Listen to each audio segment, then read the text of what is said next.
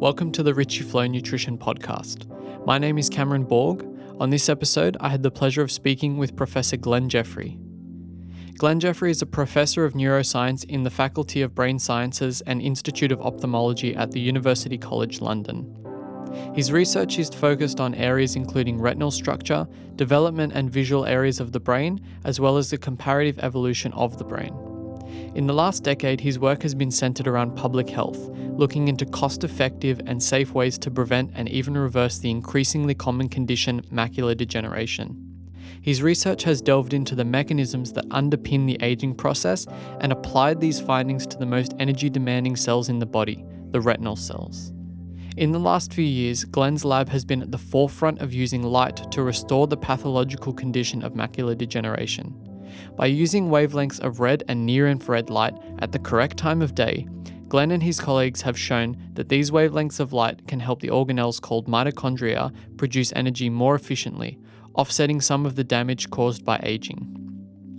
This extremely low-cost modality with an unparalleled safety profile may indeed become something that is used widely in the future to prevent and restore metrics of vision in our aging population. I've been following Glenn's work for several years now, so it was an absolute honour to be able to sit down and have a chat with him. We spoke about his experience as a researcher, dangers of artificial lights, how simply using red and near-infrared light can be beneficial to many aspects of health, and what role the sun plays in health. We also spoke about where his research is headed, and much, much more. I'm extremely excited to be able to share this episode with you, so with all that being said, I hope you enjoy it.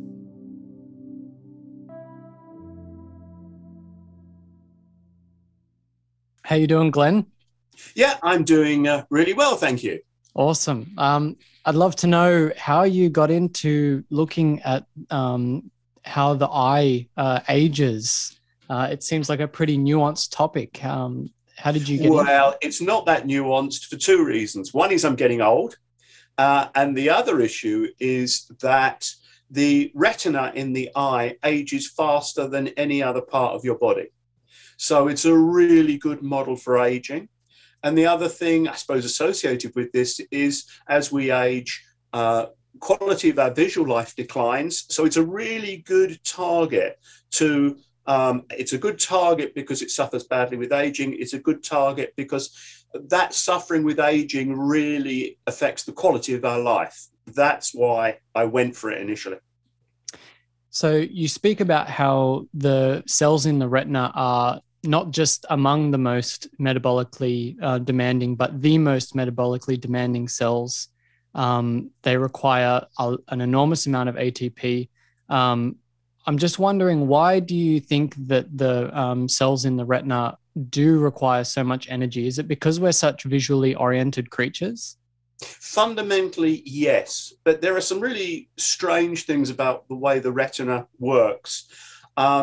It's actually stressed beyond belief when you close your eyes. When you dark adapt, let's say that I put you into a completely dark room, the cells in your retina, they basically say, you know, we've got to put more energy in the system to detect what's going on. And it's like turning the gain up on your amplifier. So they get really stressed. They're looking for a signal. They're looking for a signal. They're putting more and more energy into that. So that's one good reason. The other reason is that as you move around the world from light to dark, you have to undergo enormous adaptations that very often you're not conscious of. So there's 9, you are sensitive to light over 9 log units. That's an enormous range. That's just enormous. And you're doing it most of the time and you're not even aware of it. So for that reason, again, the retina is absorbing enormous amounts of energy. Yeah, right. That's fascinating. I didn't know the 9 log part, but yeah, like even the lux measurements can go from very low to very, very high. So we have to be able to adapt. One thing I wanted to know was if these cells in the retina are extremely metabolically demanding, one would think that there may be extra compensatory mechanisms to deal with the additional stress that comes with the excess reactive oxygen species that might be made in the retina. So are there any extra compensatory mechanisms in the retina that help to combat the byproducts of metabolism? Well, it's got a fantastic vascular supply, and the byproducts of metabolism sometimes occur as extracellular deposit stuff that comes out. But fundamentally, the question you've asked actually is a very, very real problem. We don't have that. We've detected some great mechanisms for dealing with this, and partly, partly the reason for this is that our visual system copes with this problem until we're about 40. And then after that, we start to get a load of aged problems. Now, 40 is roughly the maximum lifespan that we would have had throughout our evolution. So it's all tuned to work rather well. But the unfortunate thing that's happened to the whole system is that we're pushing lifespan well beyond its natural biological limits. And in that situation, things don't work. Things just don't work. And a big challenge for us is how we play with that area of time beyond our natural lifespan, what we do as a society to pick up the problems there. Right. Well, something that's come to mind just now, I got interested in iron toxicology a few years ago through a friend of mine, and I saw a paper that you wrote about iron accumulation in the eye without respective accumulation of similar minerals like copper and zinc and sulfur. What role is iron playing in the eye with its redox cycling capacity and capacity to basically be a complete carcinogen with its continual redox cycling? Yeah, I think that paper, which was, it was done in my lab by a clinician who had a long history of working in that field.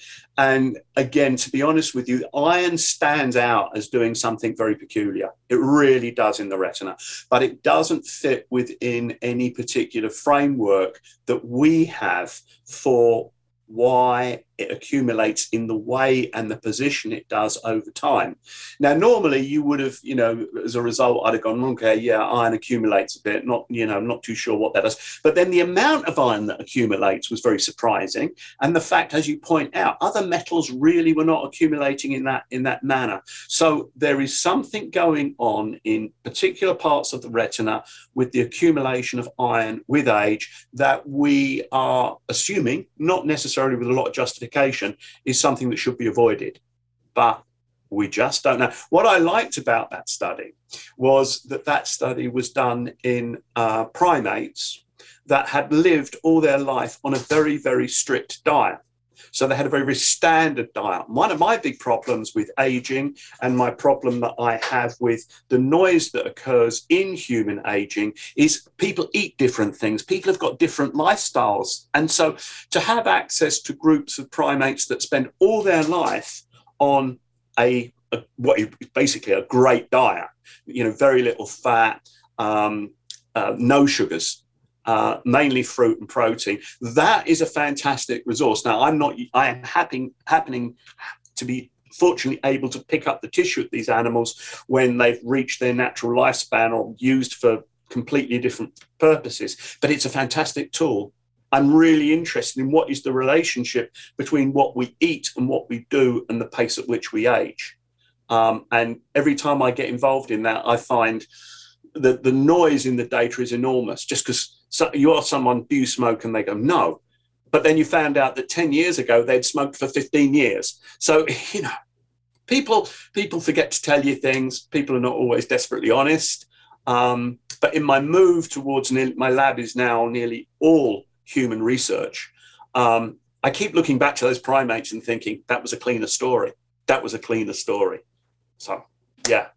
Interesting. Well, I haven't heard you speak much about dietary components or vitamins and minerals so much as the light, which I'd love to get into. But before we do, are there any nutritional components to take into consideration when considering the models of macular degeneration? The first one I would say, without any question whatsoever, is vitamin D levels. I'm a fundamental believer that vitamin D, we get very little vitamin D because we synthesize it in daylight. So we're sitting in offices, we don't get that. And we know that taking significant amounts of vitamin D is associated with reduced risk in a number of issues. One other thing, which will be published on the 29th of April, is a big study that I'm involved in where we change the gut biome in animals. Now, if we take an old animal and we change its gut biome, and we make its gut biome that which we would find in a young animal, we remove 80% of age-related inflammation in the eye. Now, this is a study that had to be done with a large number of people, each throwing their skills into the arena. And not only was this enormous effect found in the retina, it was found in the brain as well. Now, maybe it doesn't last very long. Maybe it only lasts maybe 2 to 4 weeks. But that is telling us that not necessarily our diet, but our diet that shapes our gut microbiome is having a very big impact on the aging process. And I'm thinking really hard about that one, because it's a simple thing to do. Is it the case that we just take one of these gut biome supplements and we improve things? Because that's cheap, that's easy, that we can do to a population.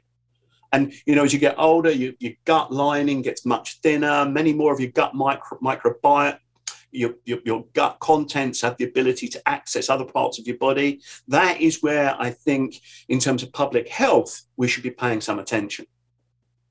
That's fascinating. I hadn't heard of a connection between the gut biome and the eye, although it doesn't surprise me at all now that you mention it. Yeah. Did you get any insight into whether it was something intrinsic about the bacteria themselves or the metabolites in which they produce? We don't know. I bring this up with the gut biome experts. I'm not a gut biome. I say the obvious thing, which one is it? And they said, well, there's 10,000 plus. How are we going to find out? And so there are very often points in science where you say, stop, we're not going down this pathway. It's going to absorb enormous amounts of energy. So maybe we take something to supplement our gut biome, which has got, thousands of different bacteria in it. And we just say, fine. Many of these are absolutely useless. They're not doing something, but something is in that package which is working, and it's going to work for the quality of life as we get older. And so I think, well, let's stop searching. Unless there's a really good reason to search, let's stop searching. We know it works. You've got to be pragmatic about these kind of problems. That's so interesting. I wouldn't have predicted that that kind of work is already being done, but I'm really glad that it is. Yeah. I have heard, and you can feel free to correct me if I'm wrong here, but I've heard that DHA, the long-chain polyunsaturated fatty acid, is highly concentrated in the retina. Is that something that you're aware of? It is something I'm aware of. I don't necessarily have a handle on it. I am very much a pragmatist. There are a few issues that are scientific that I want to get to the bottom of, and I'm going to dig that hole and I'm going to find out what's going on.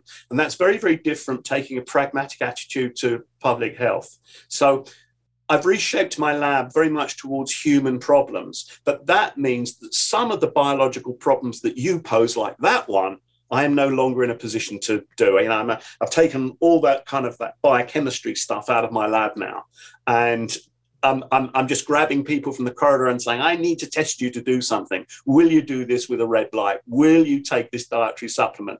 Will you go for a walk in the park and then come back and let me examine your visual system? That's where we are now. And I tell you, it's cheaper. There's nothing more expensive than running big mouse colonies, and it's much more relevant to the human condition. I remember quite vividly a story from Weston A. Price's book about someone who found themselves stranded. They crashed their plane and they were going blind. And a Native American found them and told them to eat some fish eyes because it would help restore their eyesight. Turns out the fish eyes are really high in vitamin A. Have you heard any connection between vitamin A? Yeah, vitamin A is something that is used in the retina. Mm-hmm. No question. Now, I don't know this story. I don't know but this guy may have had a serious death problem before he had a serious dietary deficit? I'm not sure. Generally, you've got to have something, you've got to have a platform for something to go wrong. And maybe that person had a platform for something to go wrong. But, so many of these things, vitamin A is needed. It's an important part in the outer retina. So I didn't know about eating fish eyes. I'm not sure that's kind of particularly appealing, but, and I'm not sure that, a native person would necessarily know a lot about the physiology of the outer retina, its metabolism, but I'm not in a position to pass that comment, really. Yeah, probably not the best public health move to tell everyone to start eating fish eyes. Yeah. I wanted to ask about the impact of artificial lights, particularly ones that are concentrated in the blue spectrum. What impact is that having on eye health? Because it seems like the screens that we're using that are really quite lit in these around the 450 nanometer wavelengths are quite deleterious to eye health altogether. So what impact do you feel that they are having on the population's eye health? I think this is a really large issue, and it's one of the areas we've moved into. There is one wavelength range that is absolutely critical, and it's 420 nanometers, give or take 10. And that wavelength is absorbed by mitochondria. And when they absorb it, they are very unhappy. Very unhappy. So they reduce their function quite significantly. Now, most of the screens are around 450. I don't think screens are too much of an issue. But there are a few things out there that are very telling. So 420 is turning up in very high-end televisions. It's turning up in BMW's new laser light on their cars has got an enormous peak at 420. Some floodlights have got a big 420-ish component. Now, with the laser light, there's been talk in the UK, and some of the press have gone for it because people are saying, well, when I get a burst of these lights, it's not that I lose my dark adaptation. Something else is happening. And I'm sitting thinking there, yes, we've got a good idea. And the team is going to be pushing that shortly. We've done some experiments with 420, just on 420 on the skin, and the mitochondria in the skin get really unhappy as well. So in life, there's a balance between red and blue light in terms of their influence on metabolic function. Now, generally, it's kind of roughly okay. The things are in balance. But occasionally we do things that are absolutely crazy. And, BMW's laser lights are absolutely a killer. I mean, they're phenomenal lights, incredibly powerful, but I wouldn't stand in front of one. And that technology is moving very firmly in that direction towards the 420s. Most people are unaware that mitochondria absorb very specifically at 420 and what its consequences are. And it ends up producing oxygen singlets that are really looking for something to grab onto. And bad news, very bad news. And that story will develop. I have to ask you, I was more thinking around the 450, but I was unaware that 420 was probably the most important part of that blue spectrum to be wary of. I have to ask you about where are they being absorbed in the mitochondria, because John Metrophanus mentioned this, that they do absorb it, but I wasn't sure where exactly they absorb the blue light. It's by porphyrin. Porphyrin is absorbing it. Oh, okay. But you've also got porphyrin in blood. Yeah. So if you start exposing the body to large, actually on this case, I think it's 440, there's a study, and they took people and they put them in swimming trunks and they gave them a big burst at 440. And the result, and they cannulated them and they looked at their bloods, and their blood pressure dropped very significantly. Their heart rate went up to compensate. And the paper's rather lost in a cardiology journal. But I was looking at that and I was thinking, okay, porphyrin. This is a porphyrin story. And also this is now a big systemic thing, right? If you're affecting porphyrin in blood, that is a systemic issue. You are then affecting every organ in your body. So It's a big story. It's a big story. And you also have to remember, now that we know that there are mitochondria in your blood, and that those mitochondria are respiring, which came out as a news story relatively recently. So we've got these lines of communication shooting all over the place. And blue light is plugging right into these lines of communication. That's fascinating. I have to ask you about skin. You mentioned that skin, presumably the keratinocytes are not happy when they're shined with 420. No, when we've done skin, which is mine and mine and a few others, we can pick up quite simply with near infrared imaging. We can pick up the signal from the mitochondria. We can watch mitochondrial respiration in real time, and that's what we watch. I think we pick up a bit of a signal from muscle underneath as well. But the point is, it's not the eye. We're talking about now blue lights having an effect on completely different parts of the body. And if you think about it, well, that makes relative sense. We're walking around outside, blue and red, hopefully in balance, but occasionally in life, not in balance.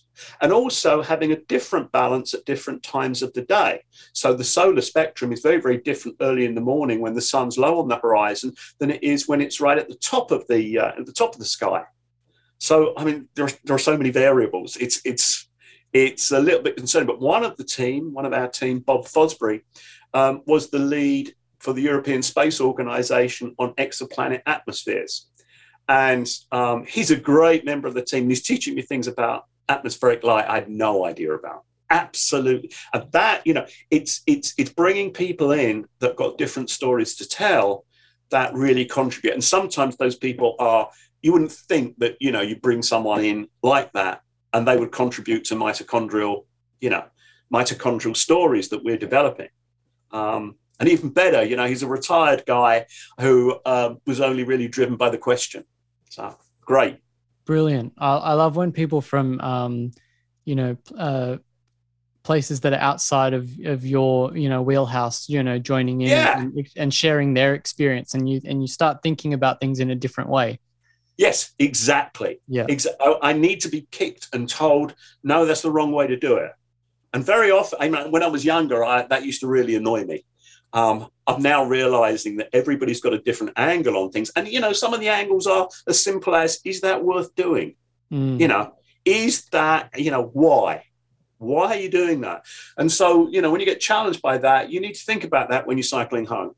Why am I doing this? What is the reason? And I think it's one of the few things that comes with age that perhaps is a slightly better thing, is a slightly more chilled attitude to taking on other people's point of view. Certainly been a big help for me. Awesome. Is it conceivable that the blue light on the skin is causing a circadian disruption at the level of the cells on the skin? I asked this question to Sachin Panda, and he made it sound like that the intensity that you would get from a light, like an overhead fluorescent, is not enough to cause transcription differences in, the period genes and the cryptochrome genes. And I'm still quite skeptical about that. What do you think? I think the acid experiments have not been done. Right. They have not been done. I think it's really important. I think that some of the circadian people are quite siloed, as I was. I'm quite interested in the circadian thing. I got into it because red light only works in the morning. Why does red light only work in the morning? What is going on? All of these organelles, all of these systems have got periods of sensitivity and periods of insensitivity. And I just don't know. You've got to be really careful because there are so many branch points in asking these questions. But we've evolved under a combination of red and blue light. And that has been critical for setting clocks. Our whole body has interacted with evolution through light for 4 or 5 million years. Of course, light has had a big impact on setting clocks, natural light. And yeah, I wish I had enough life left in me to carry on with that. But I have to admit also I'm not a circadian biologist. I need to let's just jump into this idea about shifting workloads for mitochondria. I was looking through that paper again yesterday, and it's fascinating to think that this photobiomodulation, this use of red light, is more effective to such a great degree at certain times of the day because of the way mitochondria are behaving, because of their capacity, I suppose, to produce energy. So can you delve into that a little bit more? I'd love to know why. Well, it's totally consistent whether you're a fly, a mouse, a human, or you're something, a cell floating around in a dish. Mitochondria are only receptive in the mornings. Now, and you get a burst of ATP in the mornings. Right? So there is a big burst of ATP that occurs between lights on, just before lights on, because you anticipate it, until about 11 o'clock, 12 o'clock. I assume this is something like, in evolution, you've woke up, you've been very vulnerable for a period of time because you've been asleep, and now you really need to hit the road. You really need to be aware of what's going on around you. Within that period, there are also hotspots, but I find it very, very difficult to map them carefully. It's there. And the big problem that I have is I'm worried that I'm looking at mitochondria in a very monomaniacal way. I'm going, this is the bit I'm interested in. This is what, and that's a pathway to a problem, because mitochondria do so many other things apart from generating energy. It's signaling, all the rest of it. And again, I don't want to be negative, but how the hell do you get a comprehensive picture of what's going on? So I'm slightly annoyed by some of my colleagues in development, and they go, KC7713 molecule does this in development. And I'm going, no, it doesn't do that. It doesn't. It interacts with a whole series of things and is associated with. To look at mitochondria just in terms of energy production is wrong. It's just wrong. And we're also having to think of how this fits in with glycolysis. You don't really want to do much glycolysis. It's a very expensive and inefficient way of generating ATP. But as you get older, your mitochondrial ATP production via the mitochondrial element drops like crazy in the retina by 70%, right, in primate retinae.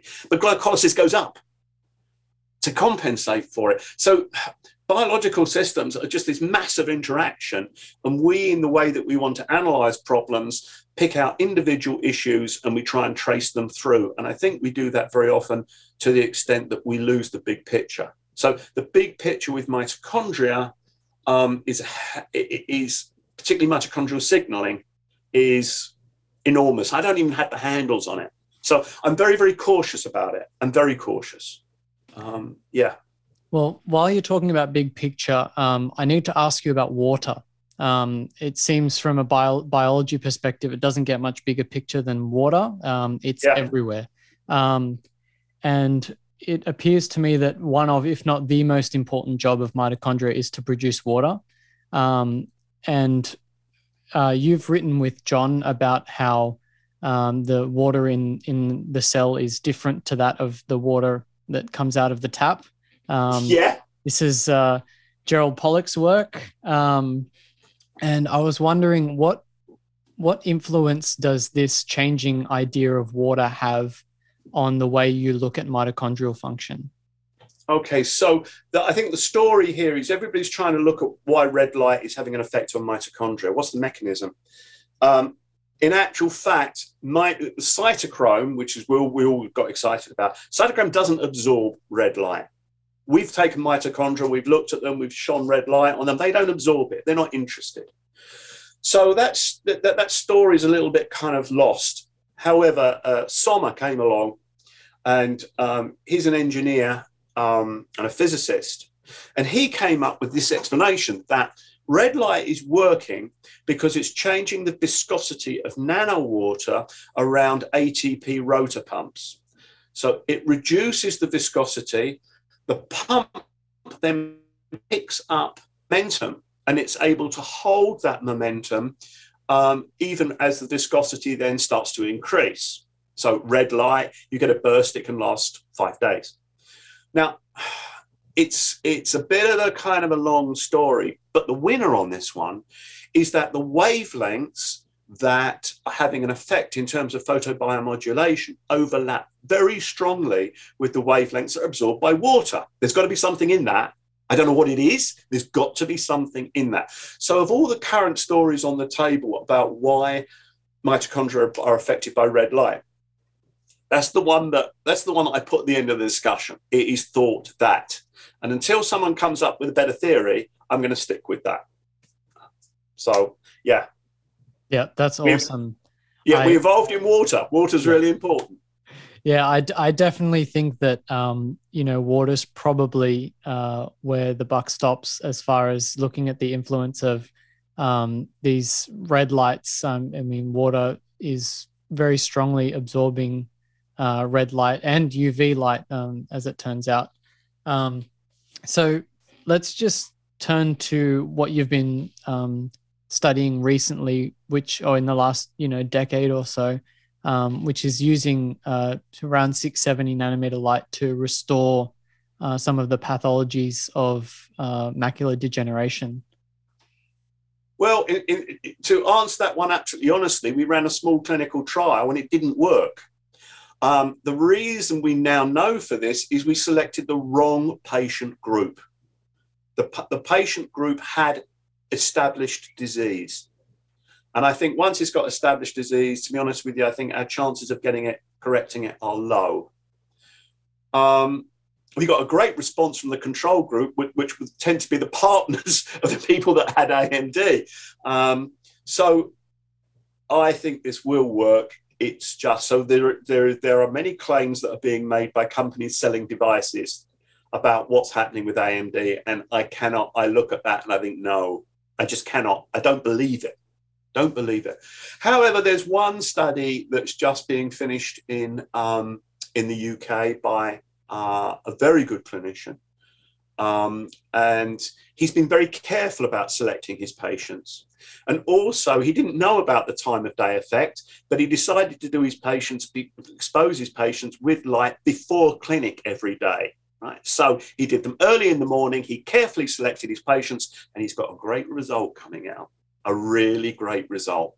So this guy called Ben Burton, and I know he's done it properly.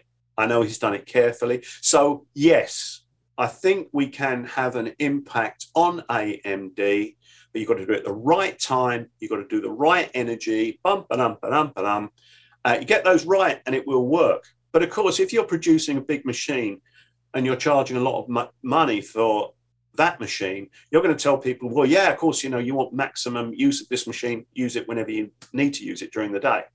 So the data that's been presented from some of these companies has been highly selective. So I think it will get there. We're following a few people over a long period of time that have chosen to use red lights who do have AMD. It's not part of a clinical trial. And that, again, looks good. But we have to remember that there is so much noise in the human data, so much noise. But we got it wrong. Other people have got it right. But we know why we got it wrong. So therefore, we can actually say, look, let's go with these guys that are getting it right. But to do this, you don't need a big machine. To do this, a little old lady came to me. I had to exclude her from a trial. She was very kind of upset with me, and she came to me with a battery and an LED, and she joined them, red LED. And she said, Glenn, will that work? We took it away, we measured it, and I said, yeah, that'll work. That'll work absolutely fine. Yeah, this is, and in the end, what we want to do is we want to change the light bulbs. Let's change the light bulbs. It's a simple, straightforward thing, but the lighting industry will not listen. If the lighting industry is driven by the cost. How much does it cost to produce 1 unit of light? And they're very insensitive to the fact that light has biological effects until someone takes them to court. Then we'll get it changed. But this is low technology. This is really low technology.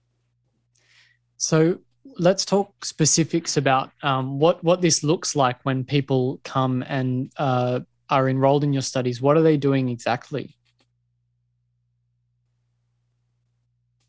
When we give people light, we generally give them a device.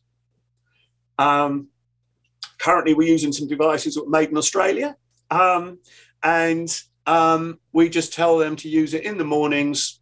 That the times that we're now using for effective exposures are down to just over a minute at the right time of day. One burst of light will generally last about 4 or 5 days. So we're not interfering with your life. You know, this is something that you're doing while you're standing in front of the mirror. Mm-hmm. It's very straightforward. So that's all we ask them to do. And then we bring them in, we test their color vision, we test a whole range of different things. We do have one student who, you know, was very busy getting that time down, getting that energy down. Energies we're using now are a 40th of what we were using a year ago, and we've still got an effect. So if we shift the wavelength a bit longer, so let's take it to 800, the energies that we're using, you're going to barely see. Just going to barely see them. That's where I want it to go.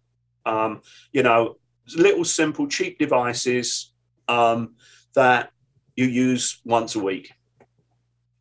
So I think you're using 670 at the moment. Is that correct? We're using 670 because everybody else has.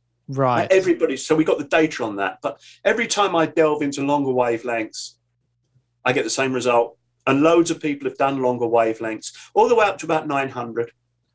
You get good results. So do you prefer longer wavelengths because by the time you get longer and longer, there's nothing to actually look at, to perceive, so you can look straight at it? Is that the idea? Yeah, it's not disturbing. It's not disturbing. So we've got these devices now in commercial beehives in France because the bee population is suffering desperately through climate change and through the use of insecticides that specifically target mitochondria. So we put 670 devices in there, but the great thing about that is the bee doesn't see above 640. So the bee doesn't even see it at all, just doesn't see it. And the outcome, the bees live longer. They don't suffer at all when they're hit with insecticides, and the effects are quite dramatic. If you start moving bees around, which they do in California a lot, to pollinate crops on the big lorries, when I've been regularly sticking bees in my rucksack and cycling them home and bringing them back into work the following day, which is really stressful. And 20% of them die, but I only get 5 or 6% deaths if they've had a burst of red light beforehand. So 670, just the nice also thing about 670 is when we did all those mouse experiments, I needed to go into the room and see the light was working because mice sometimes find a cable to chew through. So I couldn't do 800, you know, because I stick my head around the door each morning. I mean, those lights come on. Yeah, the lights have come on. 670 was fine. There is no reason. I mean, the advantage of using 800 is it also penetrates deeper. Yeah. It will go deeper. So we're just about to move to 810. Again, really, because you can barely see 810, barely see it, and produce strips that you can actually stick on the top of your computer screen, and the strip will come on. You'll barely see it at the right time of day, and then turn off, and you won't even notice it. So as far as the results go, are these the people getting results where they go, wow, I can actually tell the difference between before and after? Like I can feel in myself that my color acuity is better and that I'm able to distinguish fine features a little bit better? Or is this sub-perceptual changes that you're seeing? In most people, it's sub-perceptual, but I would say in 10%, people who are very observant. One guy came back to me and said, well, you know, I got the train home and I was going past the advertising boards and the colours were, you know, he was a scientist, so the colours were clearer. Another guy said to me, you know, I wake up in the morning and I look at the curtain, which has got a pattern on it, and yeah, it's sharper. Most people are unaware of it, but you can have massive changes in your vision and you don't know they've happened. The brain is correcting all the time for changes in vision. So it's there in everybody we have tested, it's there. That improvement in color contrast is there. The improvement in dark adaptation function is there. And you can show them the results. You can show them psychophysical results and go, yeah, but some of them don't notice it. You can lose vast quantities of your visual function with glaucoma, but you don't notice it until you bump into chairs. Yeah. Right. So, that's the issue.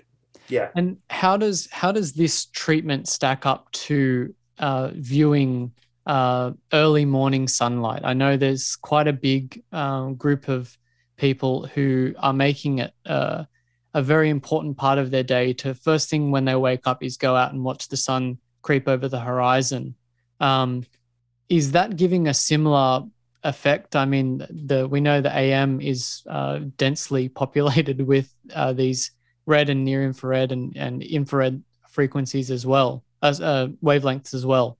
So how does that stack up? Well, in the morning when the sun's low on the horizon, atmosphere is filtering a lot of light.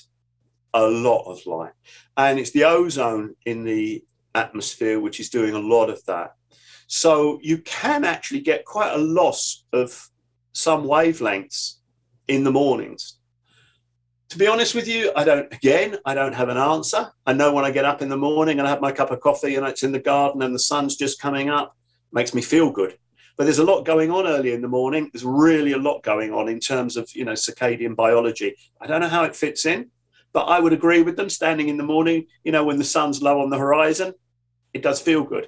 But there again, when I stand in my garden at 11 o'clock and 12 o'clock, I'm already getting tired, fed up. I've faced a lot of problems. The world's beaten me up a little bit, so I think there are a lot of alternative explanations. Interesting. And what do you think about the habitual use of wearing glasses? I know that the lenses do seem to block out some of the infrared and some of the UV. Do you think that long-term use of glasses can damage the eyes by filtering some of these frequencies out? We've started doing experiments filtering out 420, and we did it on about 20 people, and in half of them we had a very interesting improvement in vision. The other half we had absolutely no effect. Again, noise in the humans. I don't know why. So I'm going back, I'm replicating until I'm comfortable. But we just get people to wear yellow filters, and we ask them to wear them for an hour, and then we test them on a whole range of different things. I think there is an important element in that story. I'm not wearing yellow glasses, so I suppose, or yellow tinted glasses. I'm not too worried about UV because UV generally doesn't get through the cornea and the lens. Right. That's not a wavelength that worries me. 420 worries me because that goes straight into the retina. Mm-hmm. So the UV question is I think, a bit of a non sequitur. I did a lot of work on Arctic light, and I'm standing in the Arctic, and I cannot open my eyes. I have to put goggles on. If I don't put goggles on, I will get snow blind. I will get snow blind because my lens and cornea are blocking UV, and I'm getting sunburn. But I'm standing next to a husky and a reindeer, and they're standing there staring at it. They don't get any kind of snow blindness. They're letting all this UV through. So I grab we used to do a lot of physiology on reindeer. I grab an old reindeer and I say, look, has your visual system suffered because of all this UV? And it hasn't. Mm. So I'm not sure about the UV story. Just not sure about it. So how much, if any, UV penetrates the cornea and the lens? Well, if you turn the power up, you'll always get some through. Just from natural sunlight? Oh, almost nothing. Very, very little. Very little. Is it possible that the little that does come through is having physiologic effects? It is possible. It's possible. So if you sit in a room with a UV LED and you turn it on, you see nothing. Mm. But then as you turn the power up, you do eventually see something. You will eventually see something. Depends on the power. So it will go through if it's got a big enough kick of energy. But that kick of energy is not really around in normal daylight. Right. Okay. So I'm not. I think that story is somewhat overblown.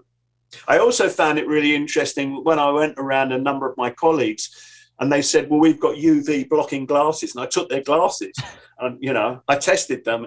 I said, I don't know what you paid for this, but it's not working very well. So I think that's a bit of a con from some optometry outlets. Yeah. Yeah. I mean, when you know that no one's going to test it, then you can pretty much sell whatever you want. Exactly. Not everybody's got a radiometer and a spectrometer in their back room, but we do. I wanted to ask you maybe a bit more of an obscure question, but as we go further out in the near infrared to infrared section, we can no longer see these waves. And we know once we keep going further and further, we get microwaves and radio waves.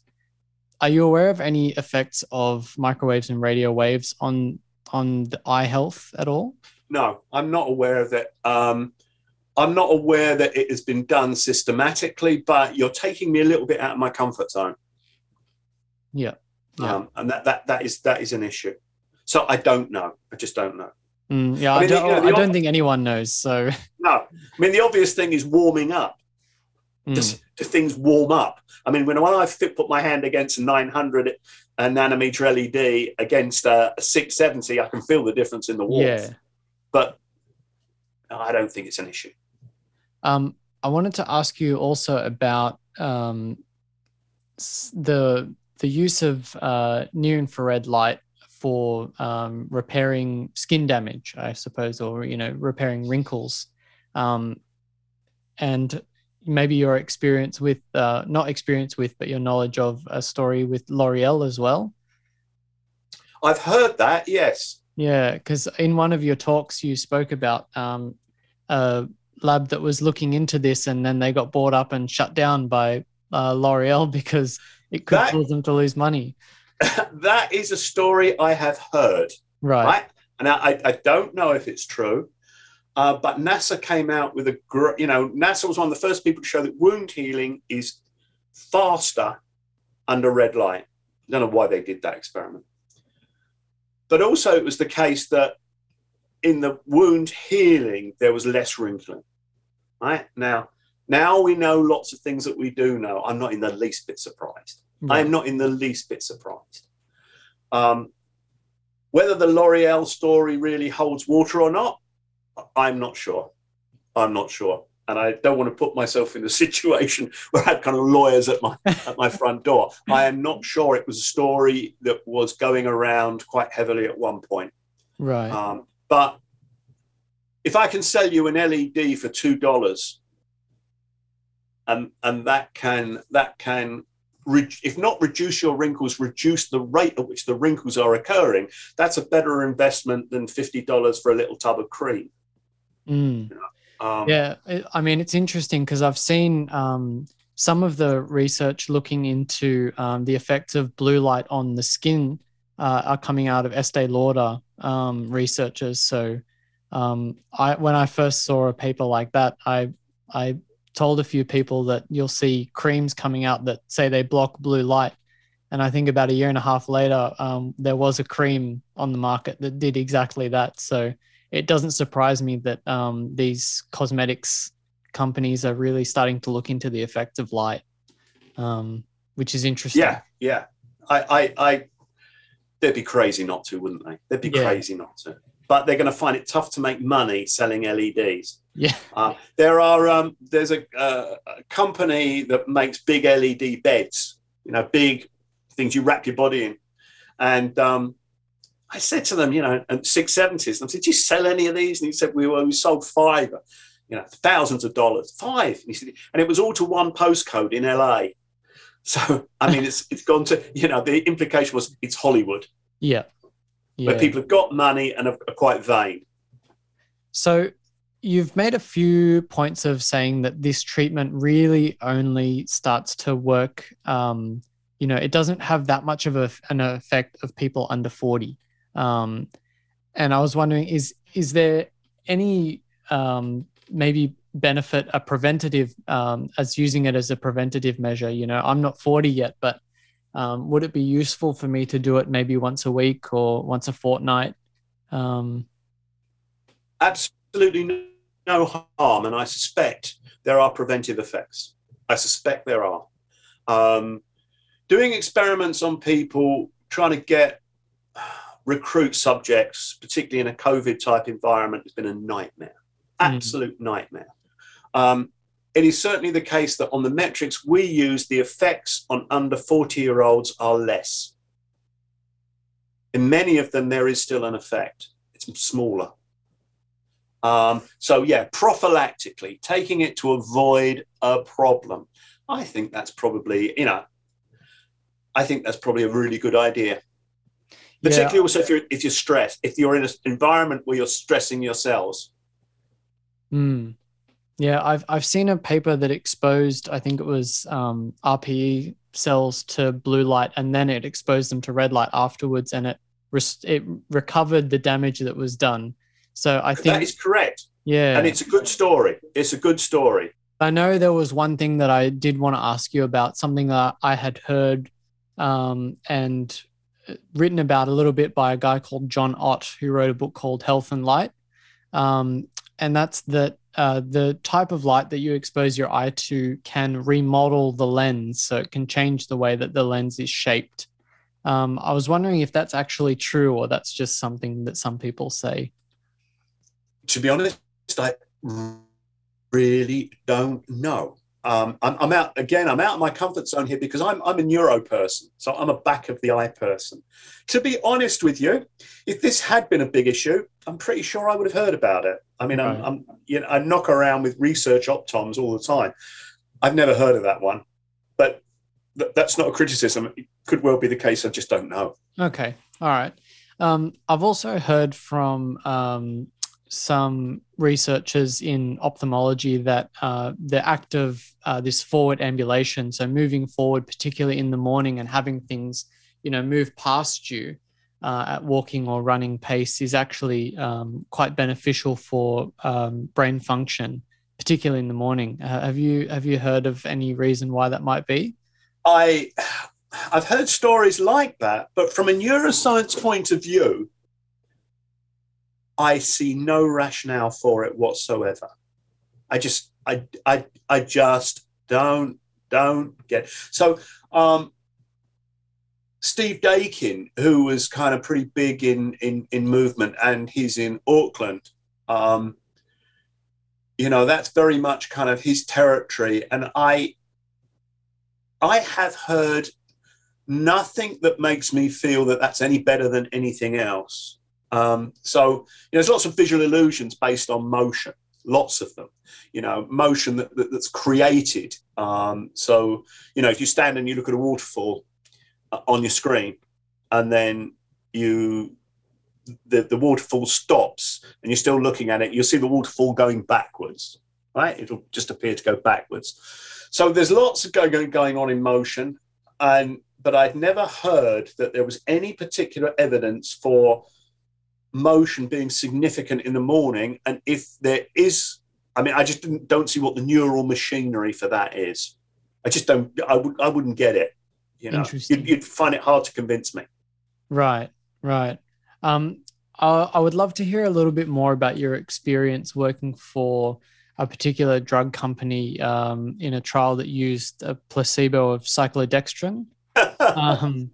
It's a fascinating story, and I think stories like this don't get shared very often for obvious reasons, and it is quite an intriguing insight into the way that the pharmaceutical industries work. So what was your experience like? My experience with that company was generally very good. And I don't work with pharmaceutical companies really anymore because many of my experiences have been very poor. We're talking about conversations where we don't meet. Clearly, they profit, they want a product, they want to know if the product is working, and that's the end of the story. That particular issue, they were using cyclodextrin as a control. Cyclodextrin is this molecule, it's a sugar, totally safe, you can drink it. It's a sugar, and it's got a hole in it, and that hole is a vacuum cleaner, and it goes around and it clears up rubbish. But you can also use that hole to deliver something, right? So you put something in the hole in the sugar, and you deliver it to the site, and the cyclodextrin dumps it.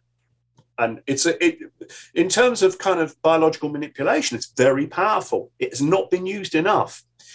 Their problem was that the molecule was being dumped from the cyclodextrin, but the cyclodextrin, the real action that was taking place was that once the cyclodextrin had dumped its load, it looked around for some rubbish to pick up to take home. That was where the main effect was. And they were very reluctant to believe. And I was horrified when the data was coming out and going, guys, the control is actually better than the drug. Something's terrible going on. And we had our hearts on it, we just didn't know what, until someone actually said, hang on, this molecule here has got other properties. Again, it was a conversation in a corridor. I asked someone, he said, oh, no. He said, that will clear all that stuff up. So what the drug company did was not wrong, but it was the wrong control for that experiment. And unfortunately, they'd gone so far down the road that they couldn't turn the ship around. They'd spent a lot of money, and they were then a little bit reluctant to let us publish the data. But the lead scientists on their side, this is where it was a good side, actually, we should tell the world about this, because maybe cyclodextrin should be talked about more as a potential molecule in picking up age-related extracellular deposits, because it is this vacuum cleaner. And in the end, after some chatting and a little bit of encouragement, the scientists, and it was a small drug company, the scientists went to the managers and said, look, we should let them publish this. And we did. So everybody learned from it. They wasted a lot of money, but the world learned something which was rather good. And in the end, they were okay about that. But drug companies very, very often have got very narrow views on where they're going. And, I'm the guy now saying, look, hang on, we've got to look to the horizon left and right and understand what's the context of this. And they tend not to employ scientists that are good at looking at the horizon. They tend to employ people who do small mechanisms without the context. And that can be both a strength and a weakness, but it meant that we didn't gel with them terribly well. But we found a compromise. I mean, we all left the table happy with one another. It wasn't a disaster. And that was good. So that was my last. No, we had one other interaction with a drug company, but you can't carry on taking n number of small molecules and testing them out and saying, is this going to help A and D? Well, okay, fine. And then I suddenly started standing there and saying, we're doing all this in mice. We're looking at the visual system of a mouse. The mouse doesn't want to see anything. It wants to live in darkness. That's to say, its immunity bears no relationship to the immunity that we have. Its immune profile is radically different. Most of them are interested in trying to get rid of amyloid beta. Amyloid beta is the thing that we all love to hate. But, they put molecules in that antibodies that start taking out amyloid beta. Now, when you do that, the interesting thing is, in some of the studies that have been done in humans, first of all, it doesn't work very well. Secondly, there are visual problems. Now, what people don't very often acknowledge is that amyloid actually is a functional protein that is needed in certain parts of the visual system, in certain parts of the brain. We know that it starts overproducing. We know too much of it is bad, but you can't strip it out. You can't strip it out unselectively. If you can go in and say, I want to take 30% of this type of amyloid out and leave the rest, that's good. That's, we would be up for that. But just going in and stripping out amyloid, particularly in the Alzheimer's literature, this has generally been a disaster. no one has really come to market with, sort of an antibody to do stuff like this that has worked. Just not worked. So, yeah. All right. Awesome. Yeah. Fantastic. Where do you see the research in your lab heading over the next few years? And where do you think the research in photobiomodulation in general is headed? It's got to go into the public domain, and it's got to go into public lighting. It's got to be there for the public. It's got to be away from specialist devices that cost money. We've got to drag Philips and Osram into the room and say, this is going to cost more, but you do this. That is where it's got to be. That is, I'm not interested in producing expensive devices. I'm interested in expanding it for the world. That's going to be, that's what, when they screw me in the coffin, that's what I want to have done. Fantastic. I couldn't think of a better thing. I think public lighting is one of the most important things we need to think about right now. And I'm so glad you said that. And hopefully people like yourself and your colleagues can really start to get through to these big companies and make them realize that this is a big issue. So thank you for your work. No, it's a pleasure. And we've got some results I can't tell you about, but we've got some results with mitochondrial disease. And when we saw the results, the whole lab went, that's why we're here. That's why we're here. That justifies all those experiments on flies. It justifies everything. It was with a couple of kids. And I could have cried, to be honest, but I just felt we delivered. That's where we need to be. Fantastic. I'm so glad that you're doing the work that you're doing. I'm very, very pleased that you're continuing to publish, and the papers that you've been involved with are, I think, a real guiding light. So I think that would be a great place to leave this conversation. Hopefully people can learn a lot from it. Cameron, I'm here if you need me at any point, because actually I need people like you to tell the world that this is here. Yeah? So great. Thank you for your time. I've appreciated it. Sorry we didn't talk earlier. Glenn, it's been an absolute honor to speak with you. Thank you so much. Okay, you take care, Cameron. Okay. Bye. Thanks so much for listening. I really hope you enjoyed it and learned a lot from it. If you'd like to keep up to date with Glenn's work, I've put a link to his university page where you can find all of his publications in the episode notes. If you'd like to support the podcast, you can subscribe on Spotify and YouTube, and you can leave up to a 5-star review on Apple Podcasts.